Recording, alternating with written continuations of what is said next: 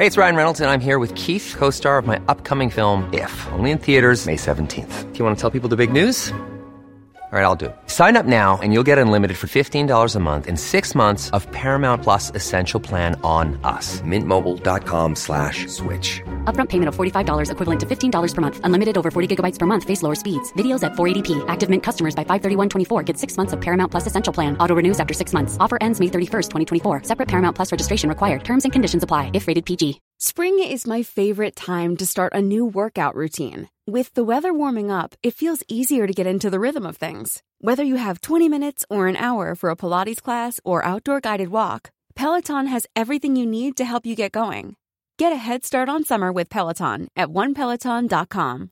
If you're looking for plump lips that last, you need to know about Juvederm lip fillers. With Juvederm Volbella XC and Juvederm Ultra XC, your lip look, whether it's subtle or bold, can last up to 1 full year with optimal treatment and no additional maintenance. Find a licensed specialist and see if it's right for you at Juvederm.com today. That's JUVEDERM.com. Add fullness to lips in adults over 21 with Juvederm Volbella XC or Juvederm Ultra XC. Do not use if you have severe allergies or a history of severe allergic reactions, or if you're allergic to lidocaine or the proteins used in Juvederm. Tell your doctor if you have a history of scarring or taking medicines that decrease the body's immune response or that can prolong bleeding. Common side effects include injection site redness, swelling, pain, tenderness, firmness, lumps, bumps, bruising, discoloration, or itching. As with all fillers, there's a rare risk of unintentional injection into a blood vessel, which can cause vision abnormalities, blindness, stroke, temporary scabs, or scarring. For full, important safety information, visit Juvederm.com.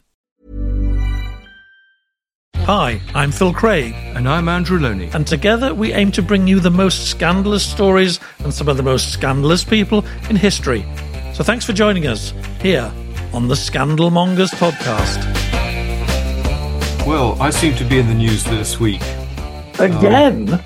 Second week running, Andrew. Right. Yes, all around documents and the need for more openness and transparency about documents. And I think a rather sinister development, which I discovered through subject access requests. These are requests you can get for your personal data, which shows that they might be listening, Andrew. Shh. Have you checked I know. The pile of books? I'm sure I saw someone with a trilby. And a coat like there are microphones everywhere. Well, I know. Well, I mean, that's one more lot of listeners for us for the podcast. I'm sure they're listening to the podcast. So they're getting pleasure. We are rushing so far ahead. We need to go really slowly because basically this is the week of, here we go, Lowney-gate, #Lowney-gate, where Andrew has discovered he's being spied upon, which is an incredible development and really quite sinister. But I wanted to take people back to maybe one of the reasons this is happening to you. We've got a bit of time. A lot of people won't have heard the very first episode. Obviously, you're doing other work on Prince Andrew, for example, but I think this all started really when you started digging into Lord Mountbatten. Do you want to give us a very quick sort of upsum of what you found, what you weren't able to get, what your suspicions are, how you got yourself at war with the establishment? Yeah, well, this goes back 5 years. I began researching a biography of Dickie and Edwina Mountbatten in 2016. The book actually came out in 2019. And I found several things. This, of course, Mountbatten had been the last Viceroy of India. He was closely related to the royal family. He'd been the Chief of the Defence Staff. But I think the big disclosure was to discover some FBI files with interviews going back to the 1940s with people upset about his appointment as Supreme Allied Commander in Southeast Asia, because they said not only was he bisexual, but he was also a paedophile. And this was supported by my research. I interviewed 2 boys who were abused by him in 1977 when they were 16. And actually since then, a 3rd boy has come forward and is suing the government in Belfast, a man called Arthur Smith. And indeed, my two characters are also suing the Irish government, Northern Ireland government. But what I discovered was, having asked for more of these files, having quoted the numbers, the FBI told me that they'd been destroyed. Now, it seemed odd to have files from the 1940s, some retained and some not. And I was told when I asked when they'd been destroyed, I was told after you asked for them. And this suggests to me that under Section 27 of the Freedom of Information Act, anything that affects relations with another country can be exempt. I mean, normally it means that they're not released, but it's clear that the British government asked for these files to be destroyed. They didn't know they existed. I then had further problems. So, for example, I had confirmation that the car logs going into Classieborne, Mountbatten's home in the west of Scotland, west of Ireland, where he abused these boys, existed. This was the security detail that kept details of who was coming, and this would reveal who people were who were coming, and I think would have revealed that one of the cars might have belonged to a man called William McGrath, who was part of a paedophile ring. But they refused to release these car logs from 1977 on the grounds that they related to the murder, which was 2 years later, which seems an odd thing. This is when Mountbatten was killed by the IRA. Yeah, exactly. And then I asked for all the files on Mountbatten's murder. They're all even though it's 40 years ago, still closed. And one has to ask why they closed. And they said because the investigation is still ongoing. Now, two people were charged. One person was convicted, went to prison, and was released under the Good Friday Agreement many years ago. So I think it's very hard to argue that this is an ongoing investigation. So time and time again, one gets these sort of excuses put up to prevent us really getting to what really happened. And it does raise questions about Mountbatten's murder. One of the things that came out of my book was that his security was reduced in 1979, even though there was an enhanced threat. The previous year, there had been an attempt to put a bomb on his small sailing boat. And that was indeed how he was killed. And do you think that was maybe connected to the fact that he didn't want security because of his private life, of things he was getting into? Yes, he didn't certainly want a security detail around him, but there's no reason because his paedophile activities largely took place in Ireland. But I think, protecting his boat wouldn't have affected his own his personal security. So that is a very odd decision. The other odd thing was that a military policeman who I interviewed said that he'd produced a security audit identifying the gaps in the security a month before he died. And this report was ignored and he was posted to Hong Kong immediately. So it seemed to me that people were almost opening the door or letting this happen. And one has to ask, why was that? So I think also then you got dragged into you instigated a lot of expensive legal action, which cost you a great deal of money, which got you some documents, but not everything you wanted. And that was really the next big stage of this, wasn't it? Yes, it was. I mean, the personal diaries and letters of Mountbatten and his wife had been bought with public monies for about £5 million. To be open. And when I asked to see them, they'd been seen by previous historians, I was told that they were closed under a ministerial direction. They weren't able to produce this ministerial direction. And I appealed this to the Information Commissioner, who ruled that this material should be released. It took some time. In fact, Southampton University, who had the material, had instituted against them contempt of court proceedings, the first time this has ever happened in freedom of information. But the decision in November 2019 was that the stuff should be made public. The Cabinet Office, who had somehow got themselves in on the back of this ministerial direction, and the Southampton University appealed that decision. The case was heard in November 2021. But shortly before the hearing, 33,000 pages of material was dumped on the internet, 99.9% of the material, the stuff I've been asking for. Too late for my book, but useful for other historians. And so we had a hearing, but a hearing which was really just about a few limited redactions. So I think this was a victory. That was the largest ever release, say, of FOI material. They'd released this stuff, which they'd kept closed for a decade, which if it had been bought by an American university would have been opened to researchers in 2011. But I think this is where my problems began. And the monitoring of me has gone back to this court case, my attempts to raise money to fight it, because this appeal was brought against me. Why has this come out this week, Andrew? Because I've known you for ages. We've never talked about this before. I opened the newspaper about 6 days ago, and you're all over it, saying you're being spied upon. So what did you discover? Well, I have known about this for a while, these subject access requests. I didn't really do anything about them. And it was only talking to the Index on Censorship, who asked me to do a piece on the case, that I mentioned this. And so I wrote a piece for them. The piece came out of the internet last week and has generated a lot of interest.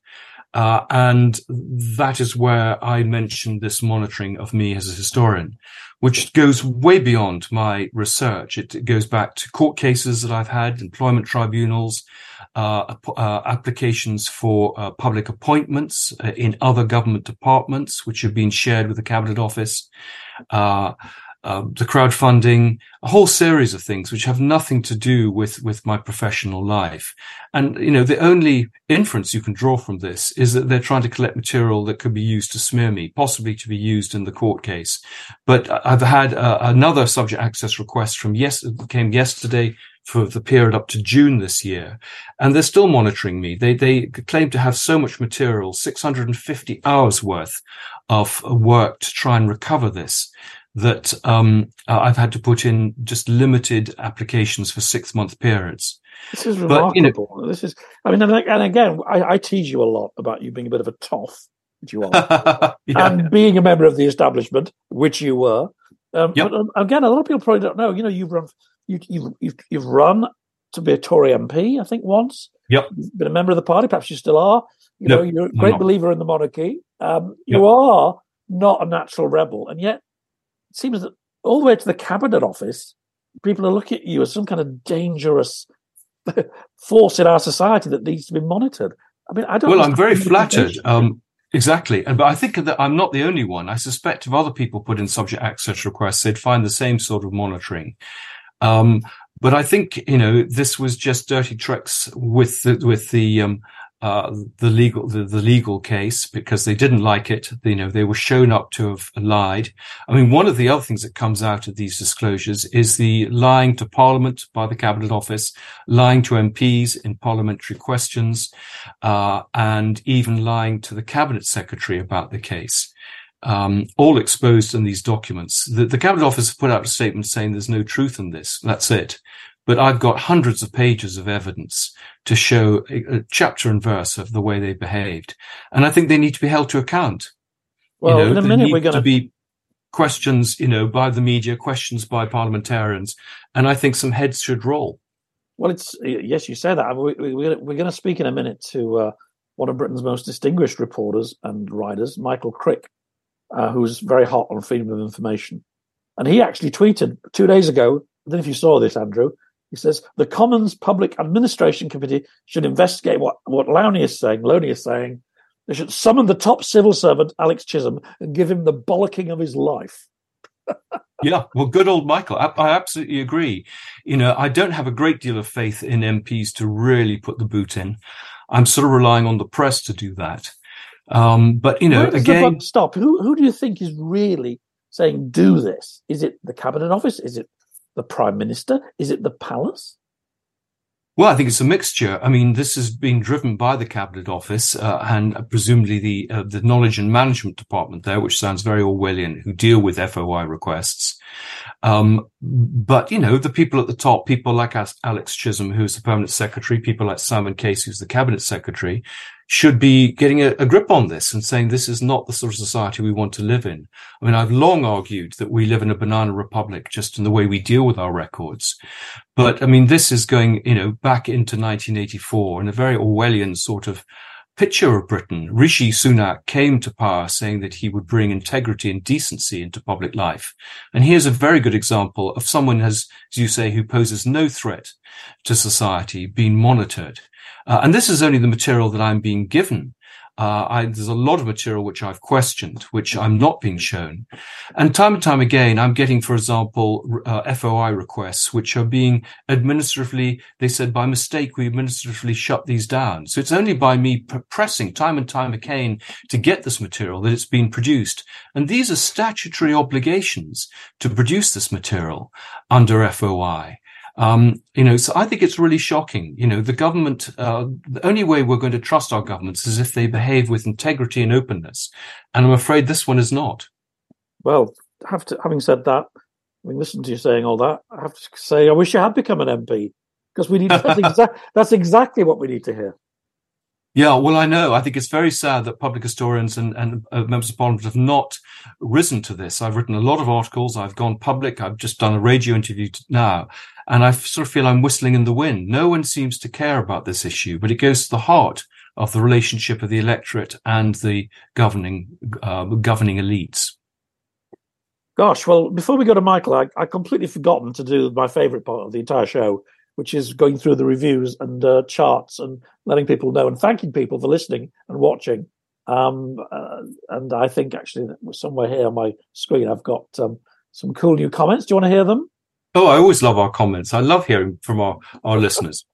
Rebecca Day thought the last programme was fascinating. That was on the Mitfords, which I had a fantastic conversation with Laura. Very different kind of story to the one we're doing today, but really interesting. Spoken Insight. I'm not quite sure who that is. Favourite podcast so far? Christina Ralph has joined us and followed us. She said, brilliant podcast. Keep going. Great discussions. And we've broken into new territory, Andrew. We're now on charts in, would you believe, Holland, Finland, and Norway. I mean, we're not topping the charts, but we're in there. There's always next week, yes. People are listening to us or watching us in these places. Goedenacht or Goedentag, or is that? I'm not sure my Dutch is really very good. But if you're listening in Holland, you're very welcome, and please keep listening. And we really like the suggestions that have been made. The Mitfords was a suggestion from a listener, and that proved to be really, really interesting, different from the stuff we've been doing, but still really new insight into history. Yeah, I love these book programs because I get to read cool new books and learn stuff. But and you meet some really fascinating people. I mean, Laura, I just love her take on the world generally, actually, but especially on the Mitfords. All right, well, maybe we should return from self-congratulatory mode to righteous fury mode about Lownigate. Here it is again, Lownigate, hashtag. And should we see what Michael has to say? Yes, it's always very interesting. Let's do it. Michael, good morning. Good morning. Good morning. Well, thank you for joining us in our little world of scandals. And I think we have to say, welcome to Lownigate. Well, I was astonished to read about it, and I'm glad to see it's had some decent coverage this morning in The Guardian, and I've been encouraging broadcasters to get onto it. It's a fabulous story, yeah. Well, it's part of a sort of wider thing. I mean, you've been dealing with these issues for 40 years, really, and I think that's why we were so keen to have you on.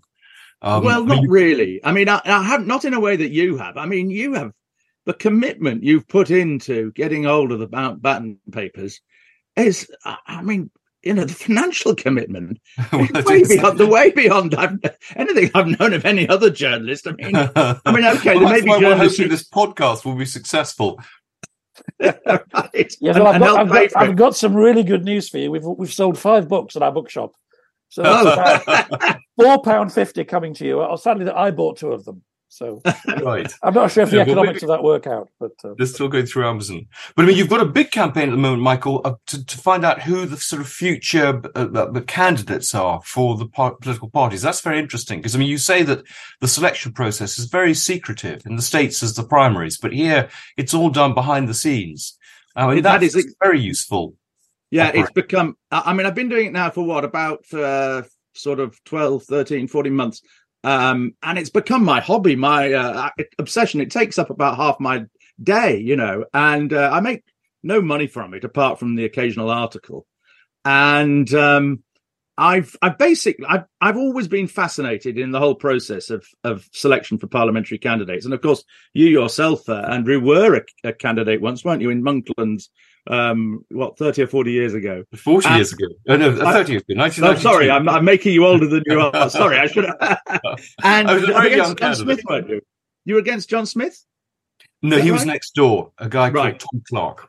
Oh, yes, Tom Clark, yes, former development minister. Anyway, and, I did think of standing for Parliament myself once. And I've always found the whole process fascinating. I mean, every selection, there's some story behind the scenes. There's often a fix or a fiddle, slightly more in the Labour Party, I think, than in the Conservatives, but there's a fair number of fixes and fiddles there as well.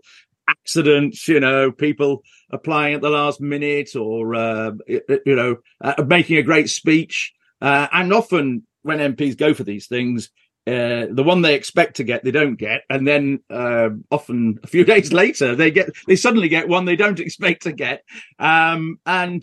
It is the turning point, I think, in any political career. It's the moment you become, I think, a professional politician in a way, if you're chosen for a winnable seat. Sorry to interrupt, Michael. Can I drag us back a little bit to where we started? This MP stuff is fascinating, of course. But I mean, you're such a great student of power in this country and how it works and the Constitution.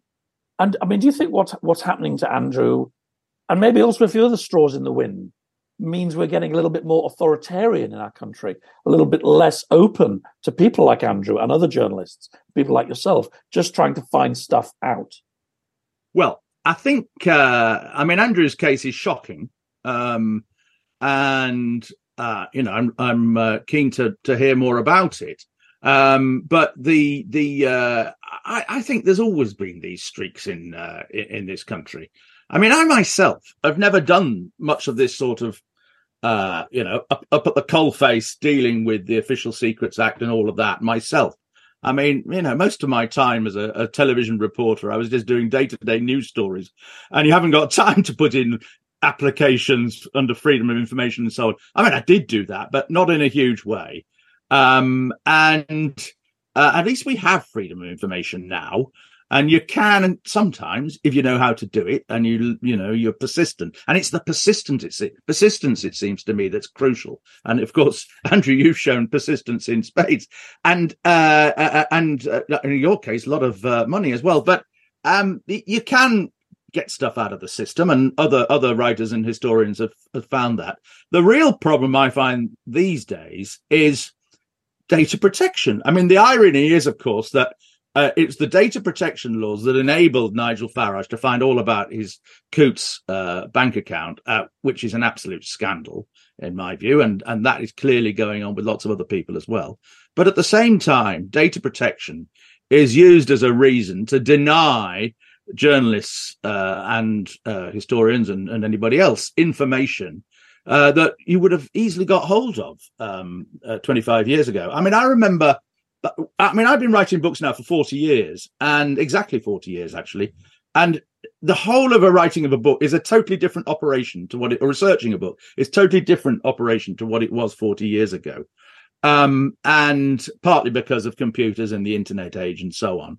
But I mean, I remember when I wrote a book about Jeffrey Archer in the early 90s, and there was a lot of controversy about Archer, about whether he'd gone to Oxford or not. Oxford University. And so I rang up the press office at Oxford, and a very helpful woman came on the phone. And I said, look, I need to establish this. Was he a student at Oxford or was he not? And she said, well, no problem. I'll just go and get his file. And she came back about 3 minutes later and she said, right, I've got the file here. I said, what do you want to know? She said, what do you want to know? I said, well, can you read it all out? Brilliant. She did. Those were the days. And I quietly pressed a button and recorded it for note-taking purposes, just to make sure I didn't make any mistakes. And it was all in there, all the lies that had led to him getting into Oxford. And very helpful it was too. I wrote a book about Michael Heseltine. Shrewsbury School said, oh, yes, come and see us. And they just opened up his files and, there it all was. Now, of course, you can't get anywhere near a lot of that stuff.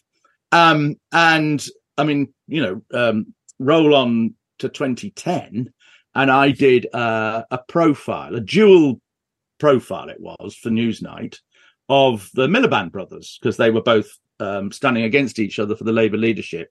And I thought it would make a nice little dual profile. And of course, the sort of question, it was always said about them that David had got a first, but Ed had only got a 2-1, I think. And I thought, well, I better check that. So I ring up Oxford University. And they said, oh, no, we can't tell you that. So, it's private information, data protection and all that. And I said, look, these guys, the Miliband brothers, want me, an ordinary voter, and everybody else, they want us to employ them as their prime minister. That's why they're running for Labour leader. We've a right to know this. Oh, no, not under the data protection laws. Because they used to be published. They used to be published in the newspapers. And indeed, I remember as soon as I got my degree, which was a slightly surprising result, I immediately went out and bought a copy of the University Gazette. So I had it on the Show it to your mum. Exactly. And they used to be in all the newspapers, as you say, and not just, and the Times. Most of August was spent printing degree results from universities all over the country, who presumably had to pay for the service. And local papers used to publish your O levels and your A levels. And indeed, I found out quite a lot about Archer through that. But anyway, you can't get the people's degree results from universities anymore, even though we're paying on that. We're still, we're sort of paying for them to get degrees. It's a lot more complicated these days, of course.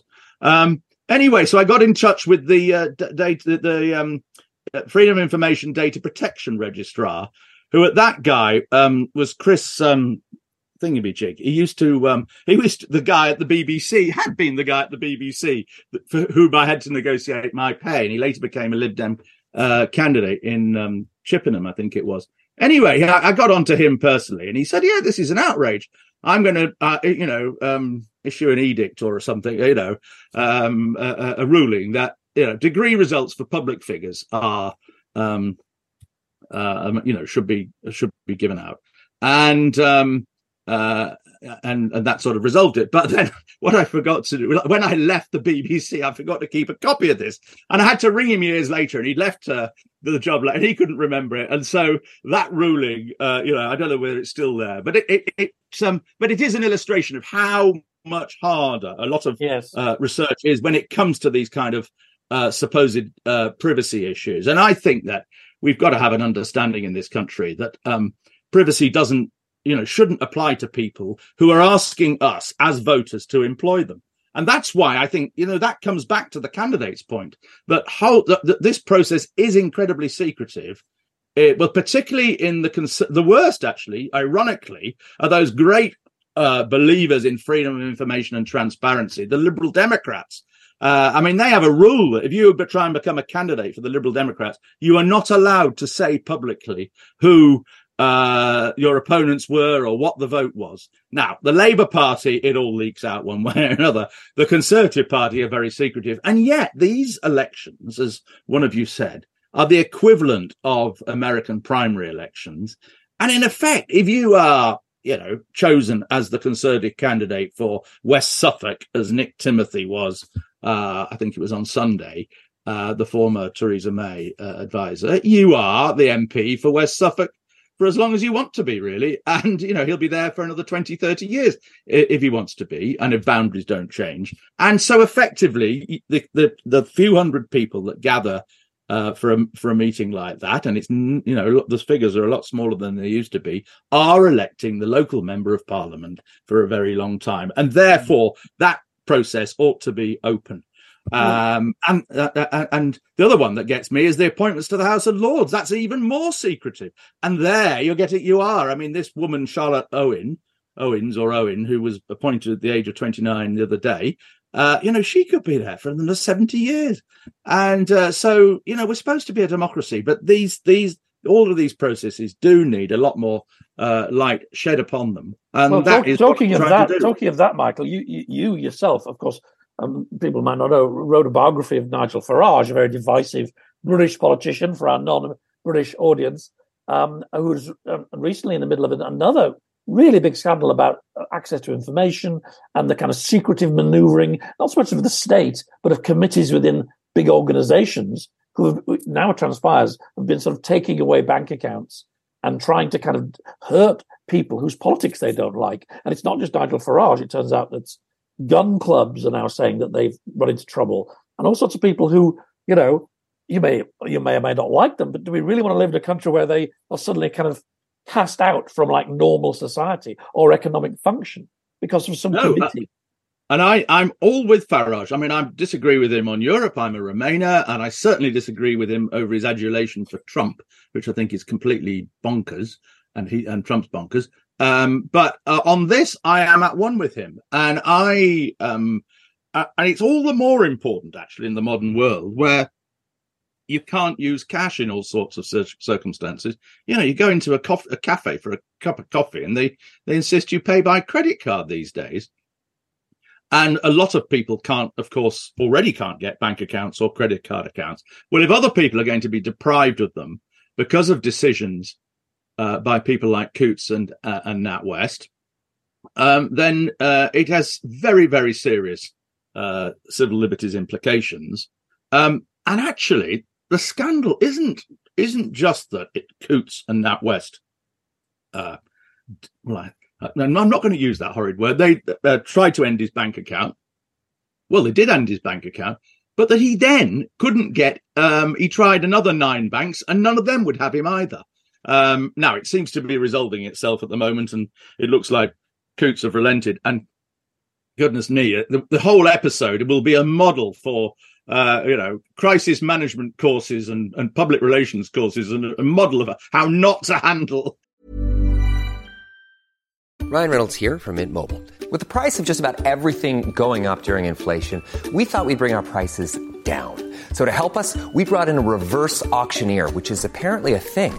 Mint Mobile Unlimited Premium Wireless. How to get 30, 30, bit to get 30, bit to get 20, 20, 20, bit to get 20, 20, bit to get 15, 15, 15, 15, just $15 a month? Sold! Give it a try at mintmobile.com/switch. $45 up front for 3 months plus taxes and fees. Promo rate for new customers for limited time. Unlimited more than 40 gigabytes per month. Slows full terms at mintmobile.com. Spring is my favorite time to start a new workout routine. With the weather warming up, it feels easier to get into the rhythm of things. Whether you have 20 minutes or an hour for a Pilates class or outdoor guided walk, Peloton has everything you need to help you get going. Get a head start on summer with Peloton at onepeloton.com. That's the story. I mean, and the irony is, if you read the report that Nigel Farage got from them under his subject access request, there's actually a paragraph in there where he says, I mean, I've got the one version of it there. They actually say that if we end his bank account, he will no doubt make a great issue of this and use his platforms to publicize it. Well, by golly, he did in a way that neither of them could have expected. And the cover-up is always crass stupidity. What? Sorry? Well, the cover-up is always worse. So why did this? You say it's crass stupidity. Why did they do this? And do you think that actually more members of the board should go, having supported the managing director there? Well, it's a slightly. I think the members of the NatWest board. I think they should be thinking, and the non-executive members particularly. I mean, what's the point of having non-executive members if they don't get a grip on the management? And what's astonishing about this story is how slow they were. I mean, it broke, more than a month ago, didn't it? The end of June, I think. And it took them ages to deal with it. And you could see all along the way what was going to happen. I mean, I think when you get to our kind of age, you do get a smell for stories and what's likely to happen next, and whether so-and-so's are wrong and so on. And you could see with this one, the way it was going. My suspicion is, and this is sort of touches a little bit on your area, Andrew.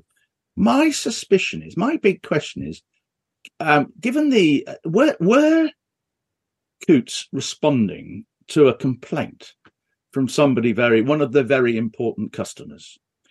And it just seems to me that the way they treated Farage, and that comes out of these documents, was way over the top.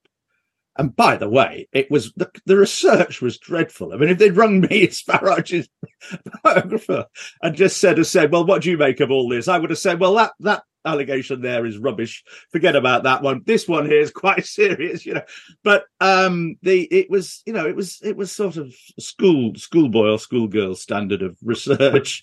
But I wonder whether somebody important, maybe even the king, whether somebody important, very important, complained to Coutts about Farage, and they felt because of this person's importance.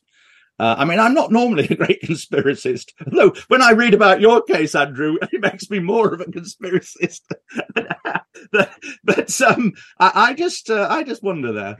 Do you think there's still this culture of deference? Do you think there's still this culture of deference that people will, put in that position, will just, kowtow to people in? Well, I think there's a lot less deference in this country today. Which is good mostly good. But I think there are occasions, and when it comes to the royal family, there's still one of them where we all bow and scrape and cower and do, meet their demands. And you see that, of course, over that was why the spider letters were so important. And that Charles used to write to government. Well, I don't know if he carried on writing them, but you remember that all blew up about 10 years ago. And indeed, I was sort of, I remember I was on Channel 4 News at the time, and the editor said, right, Michael, I want you to go, Charles is visiting Marks and Spencer's tomorrow in Oxford Street. I want you to doorstep him about these spider letters. And I thought, oh, God, right. And I was working on something else at the time, and I thought, what a waste of time, I thought. And I sort of resisted. And he said, no, you've got to go and do it. And I thought, oh, right then. And so I went down there, and and it was the big Oxford Street branch. And I couldn't believe it. There was clearly, there were people around, and clearly somebody was visiting. But there was no other press where we had it, nobody else had thought. I thought, crikey, and nobody tried to stop us. And so I doorstepped Charles as he came in, Prince Charles as he then was, of course, when he got out of his big car, and sidled up to him and said, they were pretty soft questions. Again, my deference. I didn't call him sir. At least I don't think I did. And his press secretary, what was her name? Christina something or other. She sidled up to me. She came up to me and sort of elbowed me aside, and she lifted. I had a microphone with a furry top, and she lifted the furry top off the microphone, looked at it as if it was a turd, and sort of threw it on the ground. And I'd known that it would. I said to the cameraman, I think something might happen here. Keep the shot as wide as you can. And which he did. And so it's all there. and then, you never answered any of my questions, of course. And it was just, you were doing it just to show that he had questions to answer. And, there was then a big debate within ITN, because as you know, Channel 4 News is made by ITN, which also provides news programs to ITV and Channel 5. And there's always been a strong royalist streak to ITN's coverage over the years. And there was a big debate in ITN about what they were going to do with this material. So I started tweeting about it. I said, I've just had this amazing incident on, we'll be putting it up online a bit later. And then I went back to Westminster, and various journalist colleagues said, well, where's the stuff with you and Charles? It's still not applied. It's still not gone up there yet. And I said, no, I've noticed that too. Why don't you, ask a few questions online, which sort of forced my lot at Channel 4 News to put it up. And but there was a big row in ITN because the ITV people said, this will ruin our relations with the palace. We'll never get access to Charles or anybody ever again. And the editor of Channel 4 News said, well, we don't have any relations with the palace, so we don't care, and went ahead and just did it anyway. But sorry, I've rambled far from the path. Is that a case? I mean, do you feel that there's sort of sweetheart deals done? If you give us good coverage, we'll give you access to important royals. And if you upset us, then I'm afraid we're going to deny access to, the Princess of Wales. Does that go on? I mean, I think that I've never done many royal stories personally because it doesn't interest me that much, apart from, the odd occasion. And indeed, there was one surprising occasion when I did get access, and I'll come back to that in a moment. But the I mean, the rules that the royal family impose on coverage, and and what you're allowed to do if you're a broadcaster, and the fact, for instance, that the film, what was it, 68, 69 film Royal Family, is no longer shown, is it? Exactly, and the coronation. I mean, that's limited what you can show, and yet people could have their cameras out and record it anyway. Yeah, and there is, and indeed that was why the whole thing about what's his name, the Diana interview and Martin Bashir and so on was done, had to sort of bypass that kind of. And there was a woman inside the BBC who used to base. I mean, Phil will know probably more about this than I do, but the woman inside the BBC, wasn't there in our day, whose basic job was to liaise with the palace, and really she was working more for the palace than she was for the BBC, so far as I could gather. Oh, well, you talk about deference. Yeah, I mentioned this in an earlier episode of our show. Yeah. I made a big biography for ITV about Diana when I worked at Brook Lapping, which, as you know, had and still has a reputation for doing very serious, fair-minded reporting. And we were doing it on behalf of ITV. Now, in making the show, we wanted to interview Jonathan Dimbleby and asking some pretty pointed questions about his role in getting certain stories out about Diana that were not particularly nice. He was, at that time, ITV's main political interviewer. Can you imagine how hard that was? Plus, as you say, there were people at ITV who were on the phone to the palace and getting calls directly about our show. And we were, I mean, I can't say too much, but we were under quite a lot of pressure to kind of pull our punches. I'm not saying that was Dimbleby doing it, but it was people at the palace leaning on ITV. I know that for certain. And this was only 20 years ago. And in the previous generation, when I worked at ITN in the 80s, it was all Alistair Burnett, and he would be regularly writing, he would do books about them as well, as well as doing quite interviews. From it was very incestuous, and it was really wrong, and it wasn't real journalism. It was really nothing like it. And so Andrew comes along and wants to ask some really tough questions about potential serious criminal acts by a very senior member of the royal family. And look what happens to Andrew. He's a gate. Yeah. The one royal story I did do, which I'm sort of quite proud of, although it wasn't really my work, is my friend Gordon Marsden, who later became a Labour MP, but he was editor of History Today magazine for about 12 years. And he had this great scoop that he'd got of written by a historian who was about 90 then. I forget the historian's name, but it was all about how George V had been euthanized. And you probably know the story very well, better than I do, Andrew. And basically, his doctor had bumped him off. He was dying anyway, but he bumped him off a few hours early with some drug or other. And the reason given, according to the doctor's diaries, was to make sure that it was announced in the I can't remember the phrase now, but something like the respectable morning newspapers rather than the the lesser afternoon papers. Evening papers. To go to the Times. Yeah, and and I thought this is, Gordon let me have a preview of this, and I thought this is amazing, but I thought, well, I can't really, and the historian didn't actually have the copies of the diaries, so I had to apply to I don't know, wherever Windsor, the Royal Archives, I think. Yeah, yes, they were in the possession of the family. Reed's diaries, I think they were. Yeah, and I was amazed that they said yes, you can come along and look at them, but you can't photograph them or film them. And I went along to Windsor Castle and did so, and there it was. I don't think we would have done the story without actually seeing the hard evidence. And it was a, you've got a splash of the Telegraph splash the next morning, and it's rumbled along ever since. But so they're not always, maybe they felt that by then, which was sort of 1986, maybe they felt that 50 years on, that was a sort of secret that could be let out. A good person to talk about this, who've actually seen it from both sides, is Stuart Purvis, who would have been involved at ITN in the 1980s in a lot of that royal coverage. I mean, he made his name on doing the royal wedding and things like that in 81. And now, of course, he's done a rival. You've done rival books, exactly, right, haven't you, right, on right, Burgess, and all sorts of other things like that. And he's like me. He's sort of later in life enjoying himself doing a bit of this and a bit of that, and a book here and a bit of research there. And he will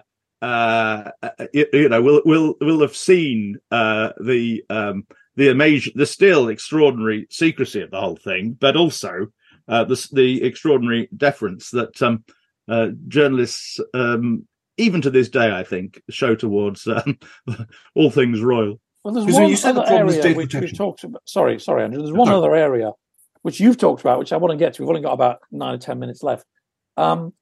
You've talked about, in the context of this banking scandal, a thing called, I think it's your phrase, illiberal liberalism. And if we're talking in this show now about the difficulty of getting to the truth, I think you might want to apply that to our own profession. We talked about COVID last week with Matt Ridley, and it's quite clear that a lot of journalists and a lot of media organizations didn't want to pursue a certain story because it was seen to be favorable to Trump. Whatever you think of Trump, maybe journalists should pursue the story come what may.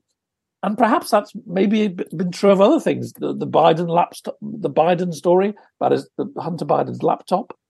And I think there was a hot mic incident. And if you saw it in Australia, they recorded a bunch of Australian journalists from, the top of the ABC where I used to work, public broadcaster, basically saying that they now rather regret not going into this story, and that the reason that they didn't go into it was they thought that it was favorable to Donald Trump. And I think, do you think that's a factor in our world? I think it's a very big factor in our world. And frankly, I had a big bust up at Channel 4 News in the teens over the way in which, we got obsessed. It was all my story to start with. It was all about election expenses, and in parliamentary elections where you've got a spending limit. Each candidate's got a spending limit, and we started off by looking at how much the Conservatives had spent in the particular by-elections where they were threatened by UKIP, so Clacton and Rochester and so on. And then but it had all actually also originally stemmed actually from the Conservative spending in South Thanet, where Farage was trying to become the MP. And they put loads of money into that, way beyond the legal limits. And gradually we built up this picture that Cameron had been terrified about UKIP and therefore basically said, throw the kitchen sink at it. We'll spend as much as we have to on these campaigns. We have to stop UKIP. And I said, well, you've got to remember, I've been doing these stories, these election expenses stories for 30 years now. And in the old days, it was always Labour that overspent, and indeed the Liberal Democrats that overspent. It isn't a Conservative thing. And I said, there will be some Labour campaigns in this general election that we're looking at, 2015, which will have overspent, and we should be looking at those as well. And, some of my colleagues just didn't want to know. It didn't fit their narrative. And I just think, broadcasters have been negligent in all sorts of ways. The whole Brexit debate, I'm a Remainer, I'd vote Remain again if I could. But I just think we never understood what was happening, because we were all, nearly everybody in the office was Remainers as well. We never went to the places where people were voting for Brexit. But more than that, we didn't want to be seen to be, giving Brexiters a voice. And indeed, there are broadcasters, colleagues of mine, friends of mine, who say, well, we're responsible for what happened. It was the BBC and ITV and Channel 4 News that made Farage. We shouldn't have given him all that publicity. And I say, no, this is absolutely wrong. Farage, you may not like him, you may not like his methods, but he represents a significant body of British opinion. And it would be totally wrong and undemocratic and against our rules, actually, not to reflect the fact that he was arguing for Brexit at a time when the three big parties, Labour, Conservatives and the Liberal Democrats, were, very, very close together on this issue and pro remaining within the European Union. And I actually used to use UKIP I go to a by-election, I'd seek out the UKIP candidate as well, because I knew that they had something different to say to compare with the other three. But there are those in broadcasting who felt that was wrong. You shouldn't be giving him a voice. Certainly shouldn't be giving him a voice on the immigration issue, they would argue. Again, I think we and in a way we fueled the feelings of those people who feel strongly about Brexit and immigration by not giving them a platform. They felt, that this was all part of some liberal metropolitan conspiracy. And in a way, there's a bit in what they said on that. And I regard myself as a metropolitan liberal, but I do think, as broadcasters, we had a duty. I do think there's more groupthink. I do think there's more groupthink than when I than 20 odd years ago. I think there's more variety of views expressed in a production office or a newsroom, actually. Well, in politics.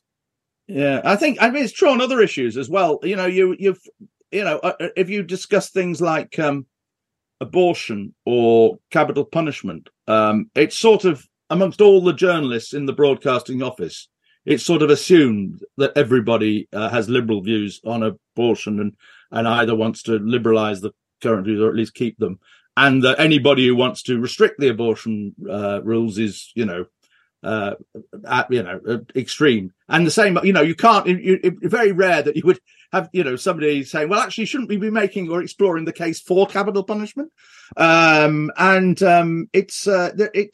are certain in a broadcasting community, there are certain liberal assumptions that nobody really questions, and it's wrong. And I think we have a duty to explore all this. I mean, and I actually, I complained about what Channel 4 News was doing and how we'd become a crusade against Brexit and against the government, and it didn't do me any good in the end. And I'm now, now we've got these channels like GB News and Talk TV where specific right wing, they're predominantly right wing, very strongly right wing, and I think that Ofcom should close them down. Even though I appear on these channels, and they don't even pretend to have balance, do they? It's like the Fox News principle. They don't even pretend to have balance. What's interesting is they're the ones who ask me to appear to talk about some of the problems I've had. There's nothing from the liberal media. Yeah. Well, you're in the Guardian today, Andrew. Yes, I'm in the Guardian today. I can't actually think. I would have thought on this and on Mountbatten that I can't see how the liberal media would be. I think the liberal media would be as keen on your story as anybody else. I think it's probably, they haven't noticed it, that's the other thing. We've got to constantly remember that a lot of these institutes, there isn't the money in the media that there was. There certainly isn't the money in television, or in newspapers, and there isn't the money for people to do the kind of investigations that Phil did loads of. And, and you'd spend months just doing one program. And, you might even announce after a few weeks or a few months that actually the program isn't going to work. We can't, the story isn't there or whatever. People don't have that freedom these days. They're forced really just to go for the low-hanging fruit. We're sounding like a bunch of sour old hacks. We are. Which I don't think we are. I'm really loving doing this podcasting thing. And we now really are out of time. But thank you so much, Michael. It's a joy to see you again. Keep kicking against the pricks. Bye. Thanks so much. Yeah. Bye-bye. Good old Michael. Yeah, no, he's great. I think we could have gone on much longer. So many different areas that we could have explored. It's interesting the way the conversation went, though, because we started in our righteous anger about the problems that historians have and you're having, and the slightly sinister turn to that story and how hard it is to get to the truth. But the conversation kind of also went round in a bit of a circle to our own profession. How there are factors stopping people getting to the truth or stopping people looking into certain stories based on political prejudice in our own industry, which I do think is as it came up last week with COVID, I think it is really a genuine concern. It is. I mean, there was a piece in the paper this morning by Andrew Neil, former editor of the Sunday Times, on just this. I think, as you say, there's groupthink. And we don't have enough mavericks. I mean, we want diversity, for example, in the media.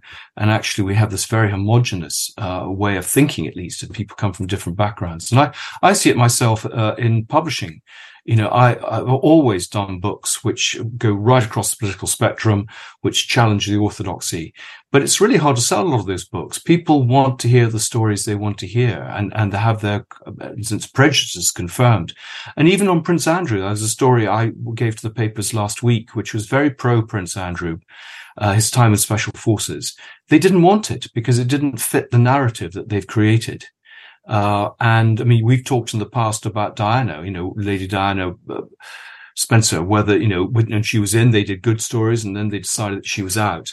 And this is slightly frightening. We should be reporting what actually happens rather than what we would like to happen. That's right. And you follow a story because it's in the public interest and because it's interesting, and you do it without fear or favour. And that's how I was taught my journalism at the BBC. Well, you're a good old school journalist. I mean, I think they're still there, but it's I think just getting harder. And maybe now with clickbait, I've heard terrible stories in publishing of literary editors being told to do certain books which are controversial rather than books which are important because they don't get the clickbait. And so, we're moving away from. Well, I think it's also more tribal. I mean, there were always left-wing papers and right-wing papers. I mean, that's not a new thing. But now, especially with social media, but also certain radio stations and TV stations really taking sides. GB News has come to Britain, a very conservative right-wing view of the world. In Australia, Fox News and the Australian and all of those Murdoch-owned entities traditionally been on the right, and people on the left have tended to dislike them and not listen to their stories. And this, I'm going to try and play you this clip. This is about COVID. It came out a few days ago. Australian journalist Sharry Markson, obviously not popular at the ABC where I used to work. These are ABC reporters talking about her reporting on COVID and what they then thought about looking back to 2020, how they should handle the story. Just take a listen and see if this is going to work. Sharry's COVID show. Just amazingly. She is looking more and more like she is. It's just annoying. She's so unhinged, and she might still be right. And look, I would definitely say it's still definitely unresolved. And still right. It's looking. How does she know it wasn't a bat? She doesn't. No one does. But it is the location is extremely suspicious. It's obviously And you don't want to let the Chinese off the hook, do you? I feel like I remember being super dismissive of that very early, not even very early on, for a good while. I was like, that is just the most unhinged thing ever. And I reckon I was overly influenced by the fact that there were some truly nasty and crazy people who were already deep down the rabbit hole. I probably didn't look at it as passionately enough. It became weirdly ideological. Yeah, well, it just became very Trumpy. It shouldn't be. Yeah. Well, even the attacks on Fauci and stuff. Yeah. It became very Trumpy, he said. And these are seriously important reporters for the ABC, where I was proud to work, who affect that country's understanding of COVID, a big, big story, pretty much admitting that they didn't want to pursue the lab leak theory because it was Trumpy. And also because a woman reporter at Fox News they didn't like was pursuing it. I mean, it's just not on. It really shouldn't happen. I think there's a sort of also an intolerance to other people's points of view. There's not the sort of open and serious, sensible debate. People take positions and can't be moved from them. And I think one of the things that we're trying to do is to present often controversial subjects in a sort of measured way and to just probe and see what the reality is. I hope we do. We shouldn't get too holier than thou, I guess. No. We can say what we like. We have our own, as it were. We're not exactly broadcasters. We're narrowcasters. But, nobody's controlling us. We don't have an editorial committee sitting over us. We don't have to impress any lawyers. So maybe we're not free to do that. Yeah, no, exactly. And I think that's what people like. And I think they like the slightly haphazard nature of things we talk about and the new insights into stories people don't always know. But I think we're going to be dealing with some current affairs in the next few weeks, aren't we? I think we are going to address Trump. Yes, actually, next week, I think, with a bit of luck, we're going to be talking to an expert in all things Trump and Biden. So we can talk about the two possible likely candidates for the next presidential election, one of whom might be in prison at the time, and the scandals that they're both facing, which is, I think, will be really interesting. Yeah. Then the next week, we're going to Epstein, aren't we? Well, if we can get someone, it's very hard to get people to talk on Epstein who know anything. So I'm still working on that. Okay. So I'm keen to get absolutely the right person to who really will have new insights. There's a lot of material that gets regurgitated, not always accurately. And I think it's important we find someone who really knows what's going on there. But a lot of interesting disclosures coming out from the banking side, from the material there. Yes. Also, I think we have a technical update. Not that either of us really understand what we're doing technically, but we've been asked to say, if you're listening to us on Stitcher, what's Stitcher? I don't know, but people are listening to us on Stitcher. If you are, it's going to be closing. So basically, you'll have to find us somewhere else. I mean, we're on all the audio apps: Apple, Spotify, Google Podcasts, Chrome, Amazon Music, and lots. I've also not heard of, like Deezer, Pandora. I have to ask our children what these things are. Exactly. Great. So, well, we've had our righteous indignation this week. Maybe we'll have some more next week. Who knows? Well, who knows what the hashtag will be next week? But for now, I'm enjoying Lowney-gate. See you next week. See you next week. Thank you for listening to the Scandalmongers podcast. This has been a Podcast World production. You can get in contact with our show by emailing team@podcastworld.org, placing Scandalmongers in the heading, or via our social media links within the show's bio.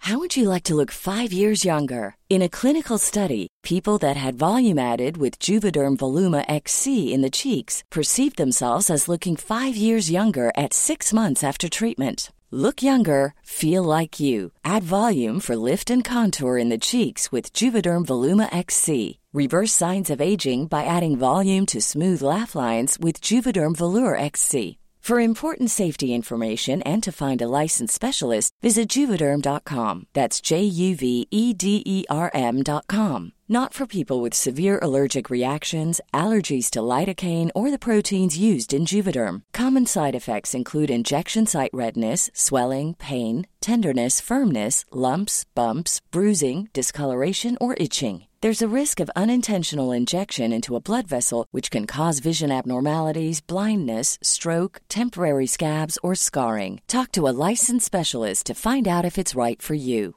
Even when we're on a budget, we still deserve nice things. Quince is a place to scoop up stunning high-end goods for 50 to 80% less than similar brands. They have buttery soft cashmere sweaters starting at $50, luxurious Italian leather bags, and so much more. Plus, Quince only works with factories that use safe, ethical, and responsible manufacturing. Get the high-end goods you'll love without the high price tag with Quince. Go to quince.com/style for free shipping and 365-day returns.